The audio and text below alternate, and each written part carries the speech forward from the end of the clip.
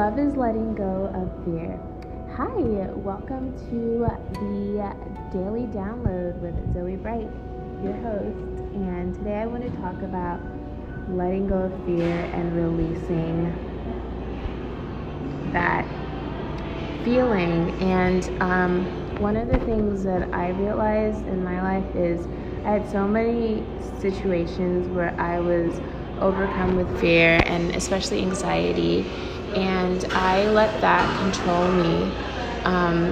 And I was thinking about it, and I realized that sometimes you just have to give yourself a second chance and try again. Sometimes it's not about running away from a situation, but it's about trying again from a different angle.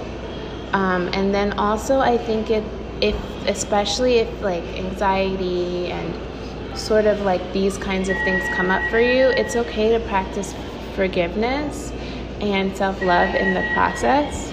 But really, if you love yourself, you have to think, how would it feel like, at the end of your life if you didn't accomplish your dreams and goals? Wouldn't that be one of the things of your biggest regrets? It is for like when I saw this thing about people that were dying, that was one of the regrets, not just going for it, not taking the risk.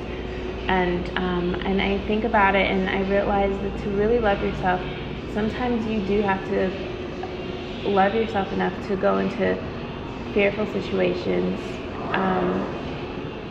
and at least say you tried. I think that's so important. And maybe the first time you tried it didn't work out perfect, but that's okay, because mistakes are just learning. It literally is part of the process. So just get right back up and try again. Learn from whatever it was and try again at a different angle. So I think that's so important. To love yourself is letting go of fear.